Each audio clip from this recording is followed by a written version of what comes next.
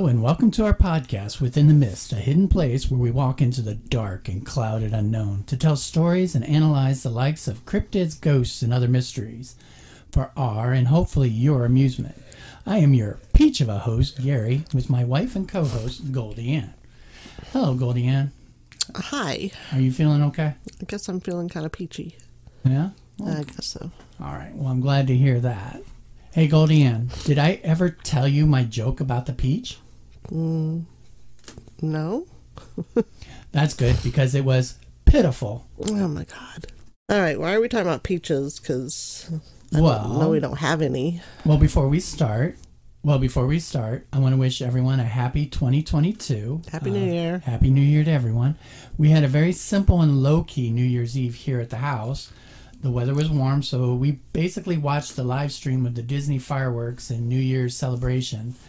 And we participated in my hometown tradition of eating pork and sauerkraut for good luck. Now, we haven't had your tradition yet of the black-eyed peas, right? No, it's a little late, so it'll be my fault if we don't have any money this year. Oh, no. We're going to trust that the sauerkraut was a good luck, and we're going to look for big changes and a very successful 2022. Cool. Also, I'd like to read a review that we received from one of our followers. His screen name on Instagram is _H_U_S_K, so HUSK Husk. He wrote some very nice comments to us through Instagram, and as quoted, "I'm gradually working my way through the episodes. Absolutely loving the podcast so far. A perfect blend of banter, information, and humor. Well, you've got a firm fan in Scotland. Keep up the amazing work, and I don't plan on leaving the mist anytime soon." That's awesome. Yeah, that was very nice, and thank you for the nice words. Comments like these are the motivation to work harder on our podcast. If any of you would like us to read your comments or reviews on our podcast, please write a review on the podcast provider you use to listen to us, or drop us a line or two on our social media. You can find us on Instagram, Twitter, Facebook, pretty much the whole gambit. Before we begin, I want to give a disclaimer that today's episode contains ghost stories that some members of the audience might find a bit unsettling, so please be forewarned. We are storytellers who have gathered information on some of our favorite stories to bring to you. We don't attempt to scare our listeners on purpose. Well, maybe just a little scared. Listener discretion is always advised. In addition, many of the ghost stories that we'll be discussing today could have been analyzed more scientifically. I could have went over the actual history to determine if such a person existed at that location, or if the tragic event that caused them to haunt a place really occurred. However, I decided not to. Why? Well, ghost stories may or may not be true, but when it's late at night and you're listening in the dark, it's more fun to hope that they are true. That's true. Yeah.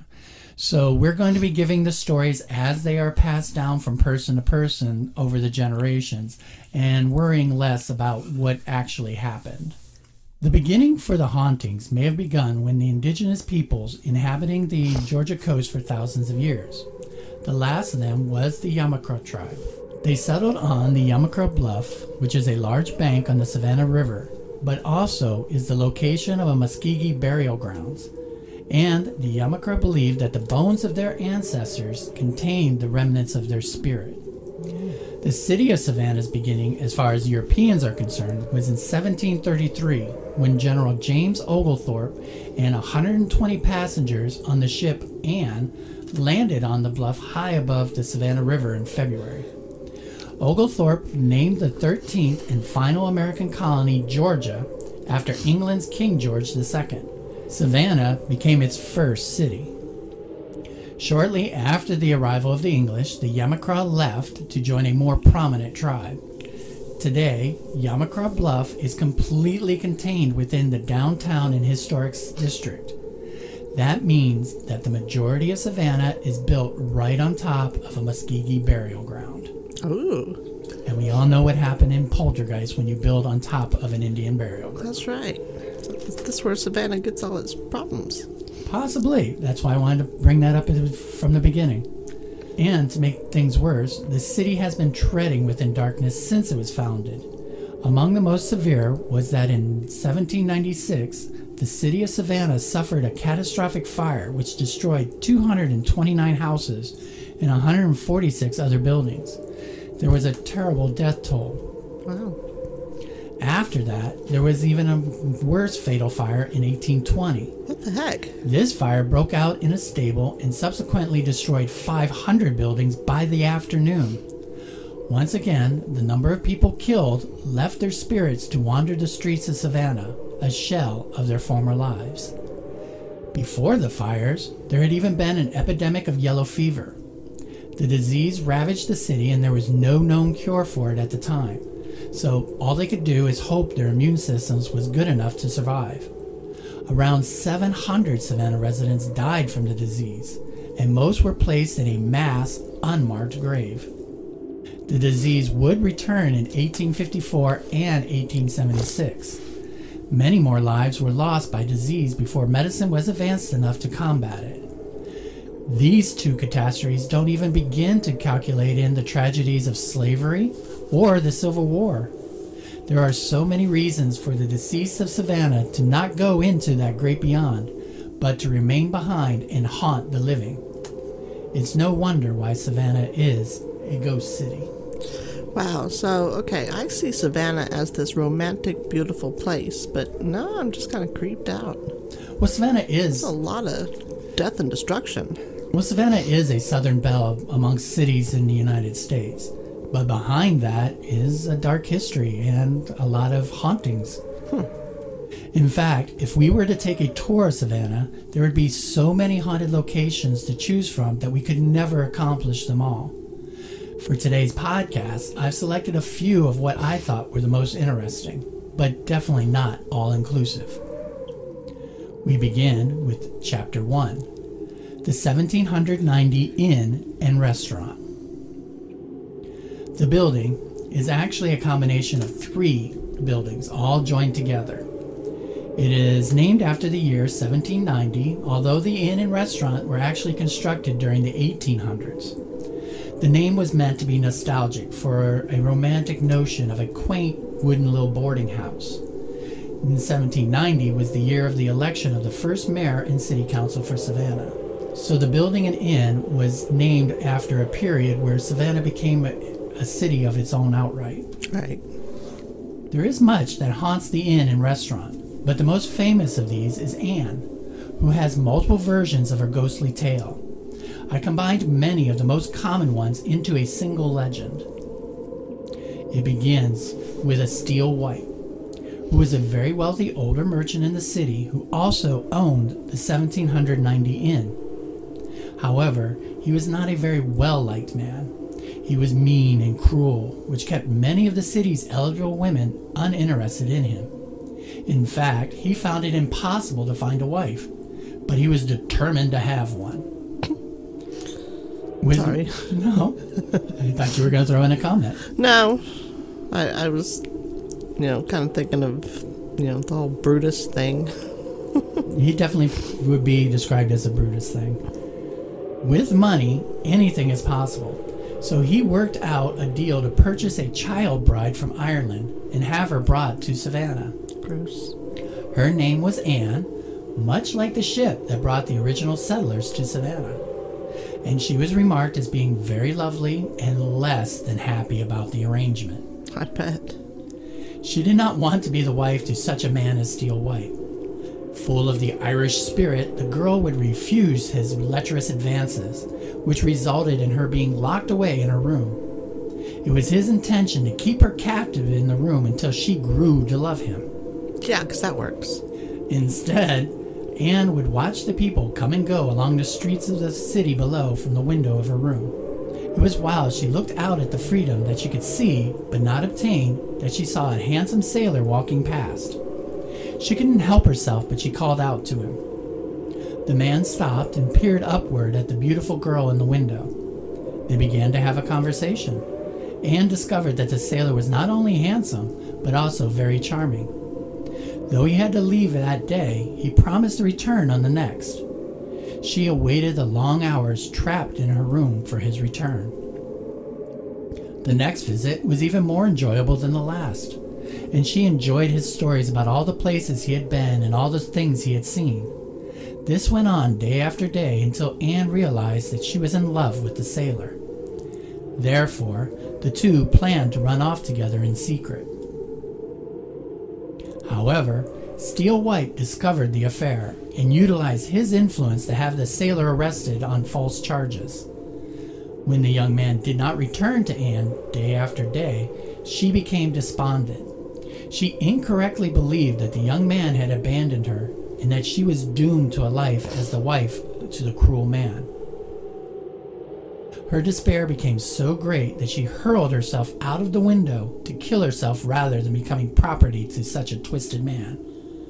From that day on, the still despondent ghostly Anne haunts her room, which is now numbered 204. She can be seen sobbing and weeping before disappearing out the same window. Cool. We're going to stay there? I knew that was going to be your first comment. Mm-hmm. From what I've read, it is a very popular room and would need to be booked out way in advance. Yeah, so are most of the other rooms we get. True. So if this is someplace you want to go, we're going to have to look months before we take a trip to Savannah. Yeah. Staff of the inn report that the ghostly Anne seems to enjoy messing with people and their belongings. Guests who stay in room 204 regularly report having their things messed with, rearranged, or sometimes even disappearing. Like my hair clip. You're referring to the hair clip from the room that we stayed in which city? St. Augustine. St. Augustine. Yes. Yes. She stole my hair clip. So a ghost in the St. Augustine stole your hair clip. She moved it to the bathroom. Wow.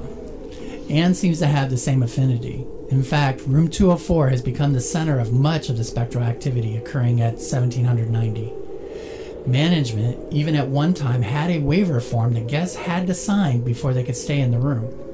The waiver stated that guests who stayed in room 204 would not be issued a refund if they left the inn abruptly in the middle of the night. Well, that's understandable. I'm not sure if they still do it, though, but if they do, it would be kind of cool to actually sign a document saying that you won't let ghosts scare you out.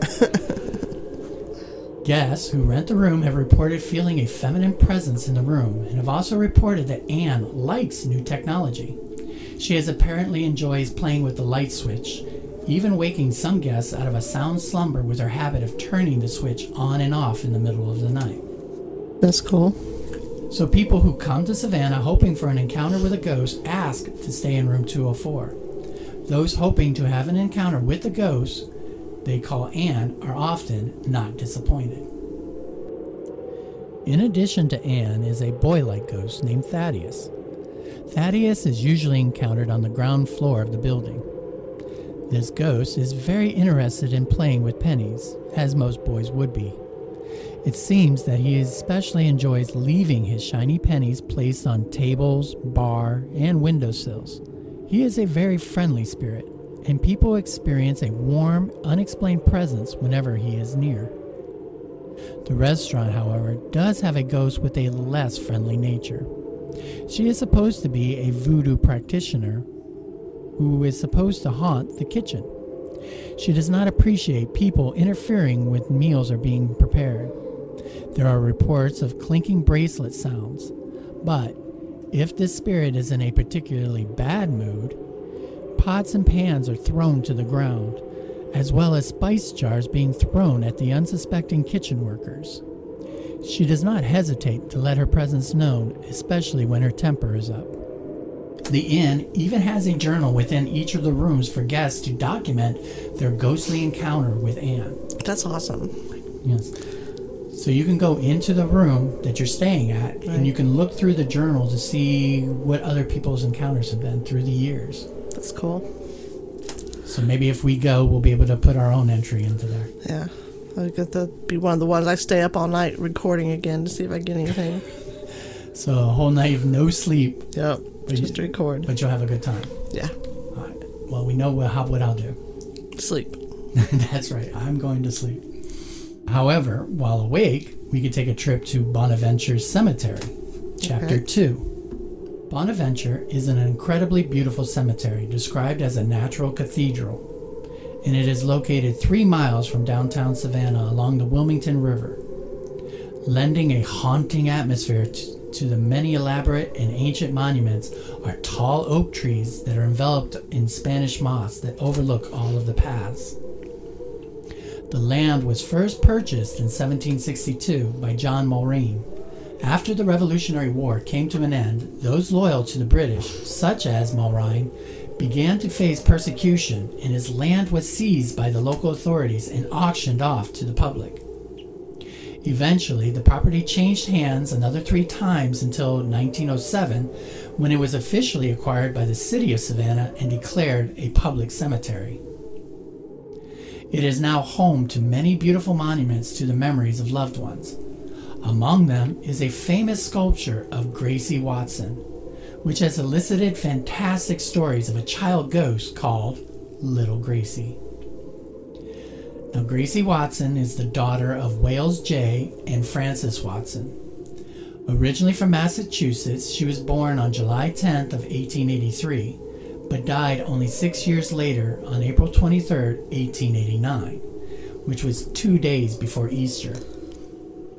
Her cause of death was pneumonia, and although she lived a short life, she still had a huge impact on her family and those around her. Her parents ran the Pulaski Hotel in Savannah, and Little Gracie would often play in the hotel. She entertained guests by dancing and singing songs and practically became the unofficial greeter for the hotel as well. She knew every inch of the hotel and was known to play through the hallways and under the back stairwell. Her parents and those that were around Gracie would be devastated by their loss. Childhood mortality rates were very high during the time, but that didn't soften the blow for the loss.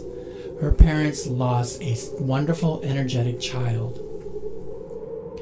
Due to the death at a young age, mixed with their parents' sorrow and love, they hired a sculptor named John Walls. He was commissioned by the father to represent Gracie in the form of a statue to be placed in Bonaventure Cemetery. Using only a photograph of little Gracie, John Walls could feel the love that the parents had for their daughter and the joy little Gracie had brought to many lives. He put this into a life-size and photo-accurate representation of Gracie. Now, there's a statue of her that sits in the middle of Bonaventure Cemetery. That's cool. And it attracts a lot of attention from people that come to visit the cemetery. Visitors will leave items for Gracie, whether it's flowers or even toys for her to play with. It is said if you remove one of her playthings, then the statue of Gracie will start to cry tears of blood. Another local legend says that if you place a quarter in her hand and then circle around the statue 3 times, the quarter will disappear. Now, because of these legends and the effect of people touching or manipulating the statue, there is now a fence that circles it to protect the statue of little Gracie. That's good. Now, lively in life, lively in death. Some things just never change. And Gracie Watson's behavior upholds such a saying. Little Gracie's spirit has been seen playing in the Johnson Square, running through the bushes and greeting with people as they've come through the cemetery. Seemingly, when she is seen, it is by someone sitting on the benches of Johnson Square. Her appearance is described of a little girl wearing a white dress. The legend also claims that she vanishes without a trace if you get too close.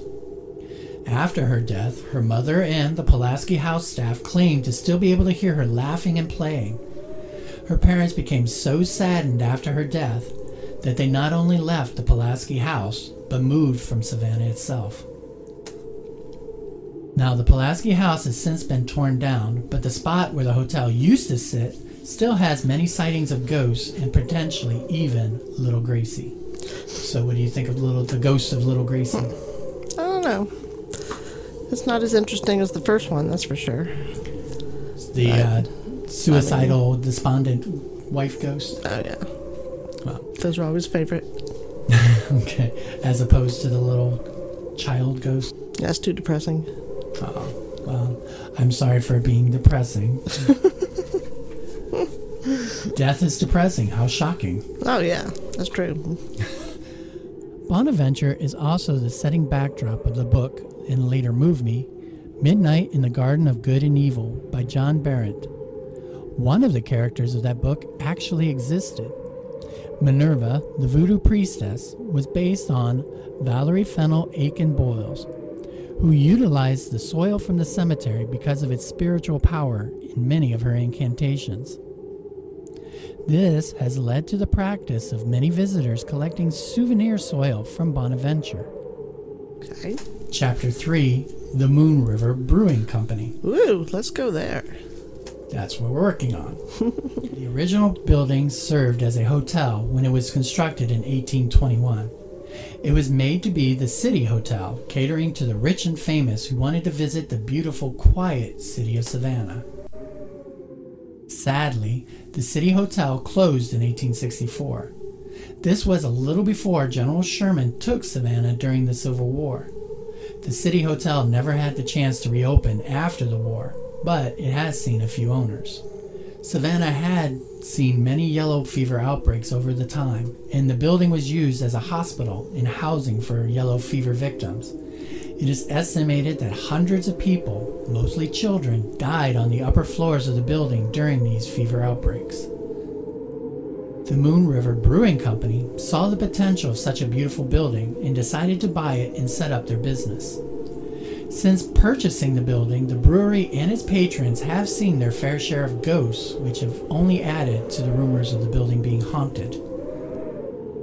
First off, there are hundreds of children who died of yellow fever, and though it was mostly children who perished, many adults also died on the top floor of the brewery, leaving behind their ghostly presence. There were some incidences during its time as a hotel which have also left behind their mark. One of the most violent was a shooting of a known town vagrant. According to the legends, in 1832, a doctor by the name of Dr. Philip Minos shot a drunk man named James Stark inside of the then hotel. Both Stark and Dr. Minos were part of the upper class of Savannah. Dr. Minos was a surgeon in the U.S. Army, while Stark was a Georgia legislator.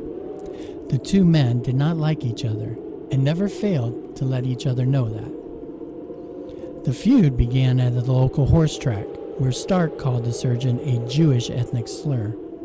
Stark's racist comments continued over the weeks, with Stark declaring to his friends that Dr. Minos was not worth the gunpowder it would take to kill him.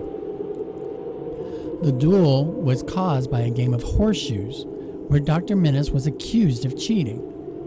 The doctor demanded an apology, which he received at the time, but it was later retracted when Stark was in the presence of his friends.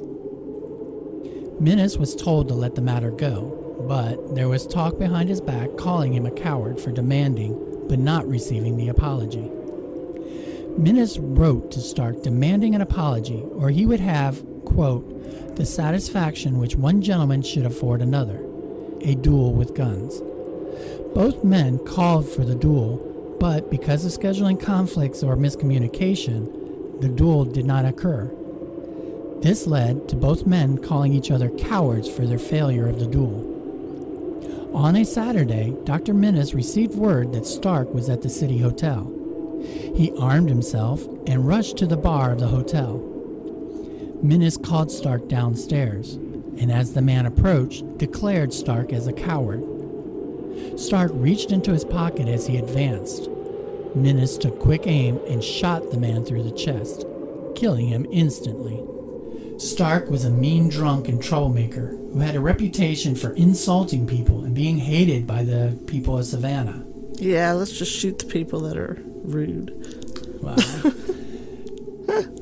In this case, the doctor insisted that he had seen Stark going for his gun first and therefore had to shoot him. Oh, of course. He was quickly acquitted of the crime as Stark was not liked in the town and Savannah needed a doctor. Wow. Politics at its finest. Exactly. The rumors held that it was not a case of self-defense, but an unpunished murder. Reports of the angry man haunting the brewery continue as he is known to cause more trouble and death. Many people believe that Stark is the reason that many of the liquor bottles are thrown, and there are also those who believe he is the reason for some of the more violent reports of grabbing, hitting, and pushing that people experience while inside the brewery.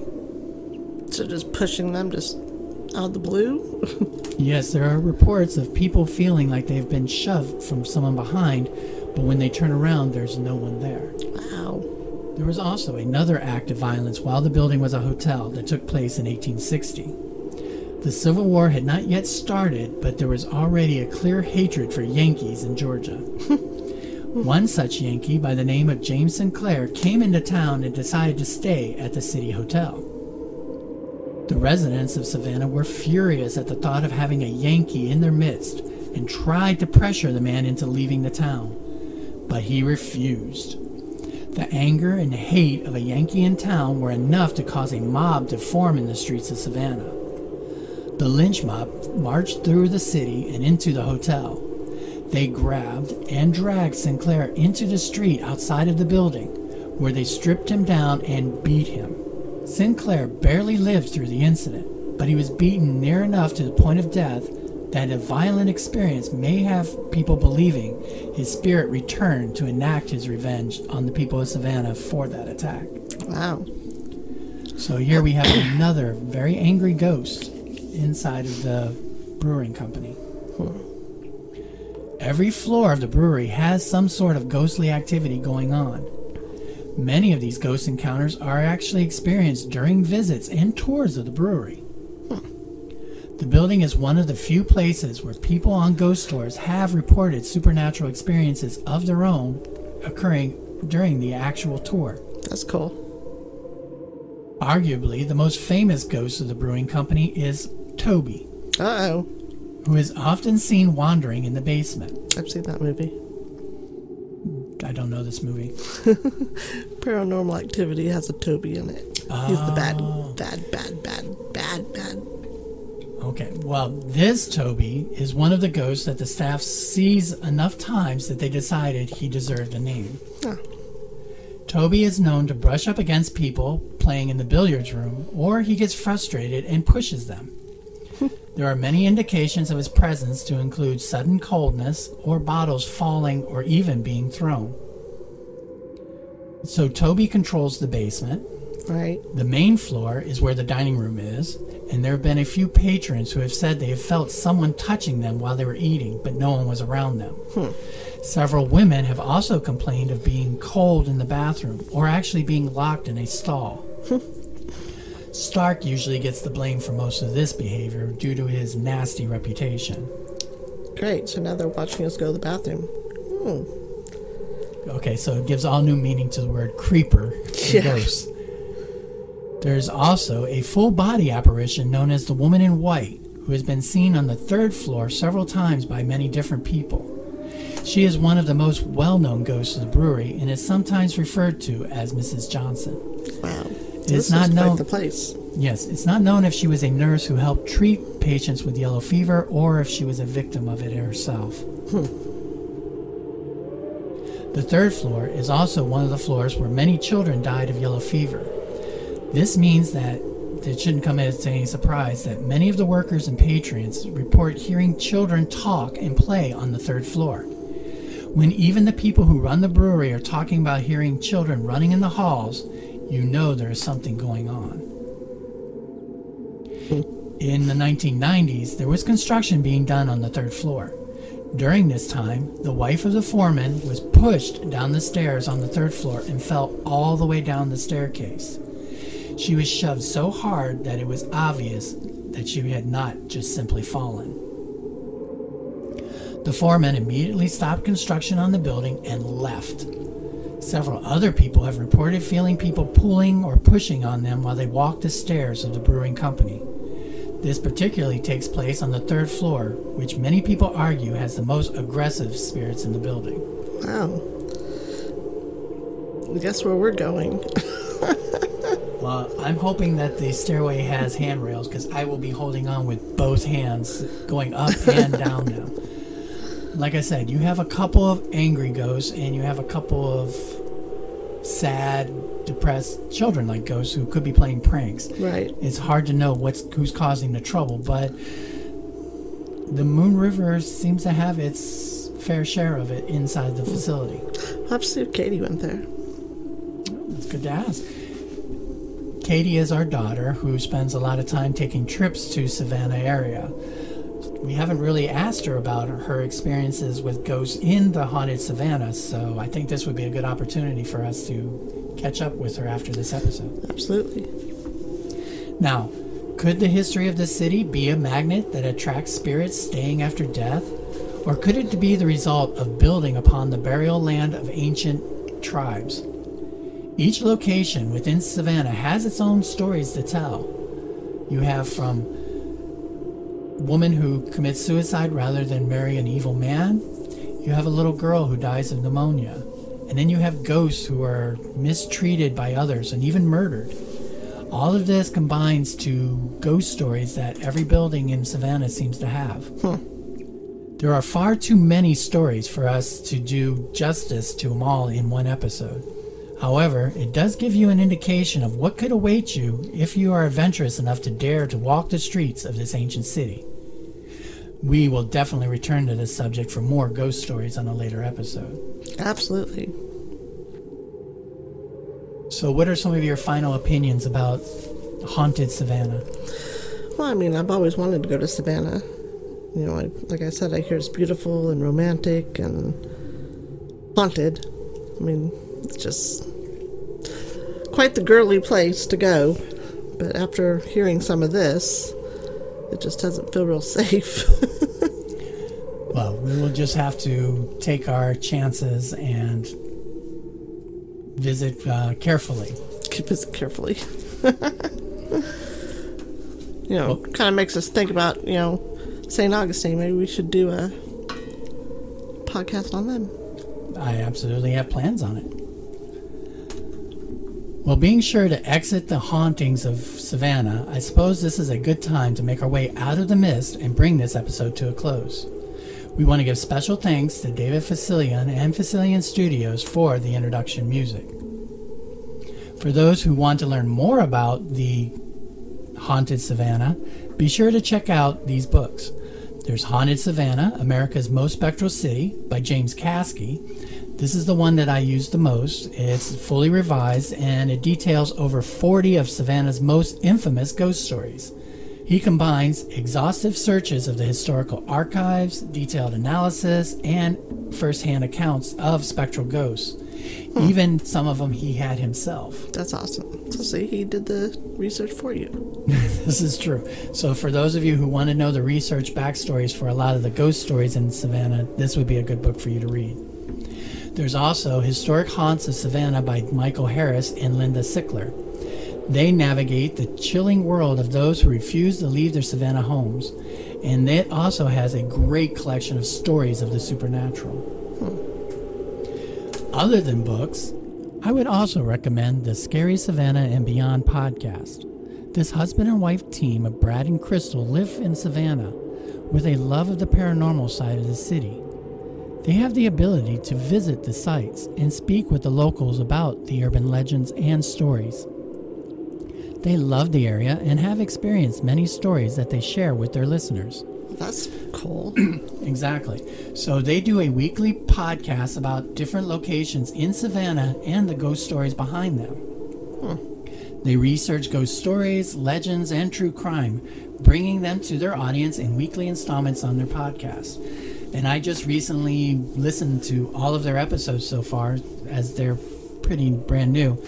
I can't recommend them enough, and hopefully we'll get in touch with them for more stories about haunted Savannah. That's cool. In closing, we would like to ask you to please leave us a review on the podcast provider you are listening to this podcast on to help promote our show. We are on social media and would love to hear your stories and opinions about encounters with ghosts of your own. You can reach us on our Facebook page, Within the Mist Podcast. We are also on Instagram and Twitter, plus we have an email at withinthemistpodcast@gmail.com. This is for any of you who would like to share. We love stories and hearing about your own personal experiences. We hope you enjoyed our stories about ghosts and hauntings of Savannah, and we'll come again for another episode. Please spread the word to your friends who would enjoy listening to our tales about cryptids, ghosts, and other mysteries. Until then, make your way out of the mist safely and perhaps a little bit more curious. Goodbye, everyone. Bye. See you next time.